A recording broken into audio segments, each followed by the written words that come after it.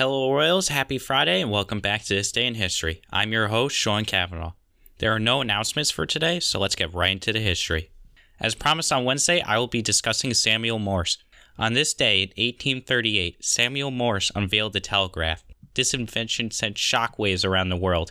It made communication go from letters sent by horseback to electrical signals via miles of cable. So let's start at the beginning. Samuel Morse was born in Charlestown, Massachusetts in 1791. His father, Jedediah Morse, was a Calvinist preacher and member of the Federalist Party. Morse had a normal childhood and went on to attend Yale College.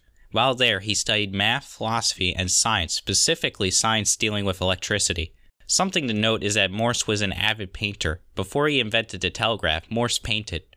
I was shocked to learn this when I was researching Morse. Morse went to England in 1811 for an internship under artist Washington Allston. Morse improved his skills with Allston, and the Royal Academy admitted him. There, his paintings displayed his strong Calvinist religious views and his anti-Federalist views. It's interesting that Morse kept the Calvinist views of his father, but rejected his Federalist beliefs. After Morse's stint at the Royal Academy, he returned to the United States in 1815. During his time at home, it marked one of the prolific points in Morse's career. Morse painted portraits of many prominent people such as John Adams, James Monroe, and Marquis de Lafayette. He even painted the House of Representatives. His painting of the House did not receive much critical acclaim, but it's still remarkable either way. What amazes me is that even if Morse had never invented the telegraph, he would still be a small section in an art history book. But now it's time to cover what most people are probably listening to this episode for, Morse's invention of the telegraph. To start, this process would occur in 1832. While on a ship going back to America, Morse met Charles Thomas Jackson. After Jackson showed Morse some experiments he performed with electromagnetism, Morse got an idea. This idea spawned the concept of a single-wire telegraph. Believing that he was onto something, he got his idea patented. He also developed Morse code to go along with this invention. Morse had competition, however. Like Morse had discovered this way of electrical communication, William Cooke and Charles Wheatstone also had. They patented a multiple-wire telegraphing system compared to Morse's single-wire system. Morse would win this battle though, as his design was much cheaper than the multi-wire system. This is probably for the best, as Wheatstone code doesn't really roll off the tongue. The next step for Morse after this was profiting in some way. Morse sought financial success from the United States government.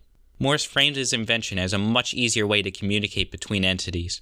Any bureaucracy would be thrilled to have the opportunity to streamline their communication. However, Morse's first attempt at lobbying for funding in 1838 failed. It took him until 1843 to finally secure funding for his invention. With the funding secured, a telegraph line from Washington, D.C. to Baltimore was constructed. On May 24, 1844, Morse sent the first ever message on the newly completed telegraph line.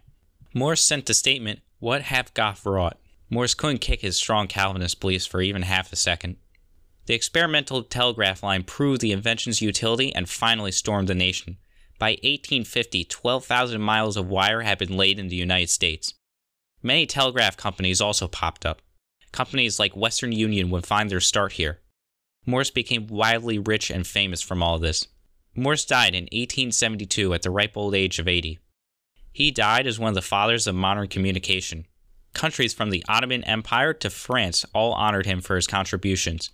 However, I should mention that Morse was a complex figure. While Morse created the telegraph, a positive invention for humanity, he wasn't exactly the greatest person.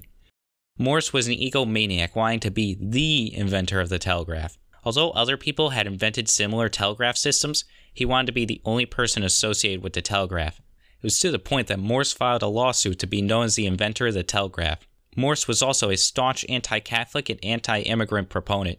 Like other anti-Catholic conspiracy theorists, Morse believed that Catholic organizations were promoting immigration to take over the United States. Before you ask if this was a slight sentiment of Morse's political views, there is an entire section on Wikipedia devoted to this.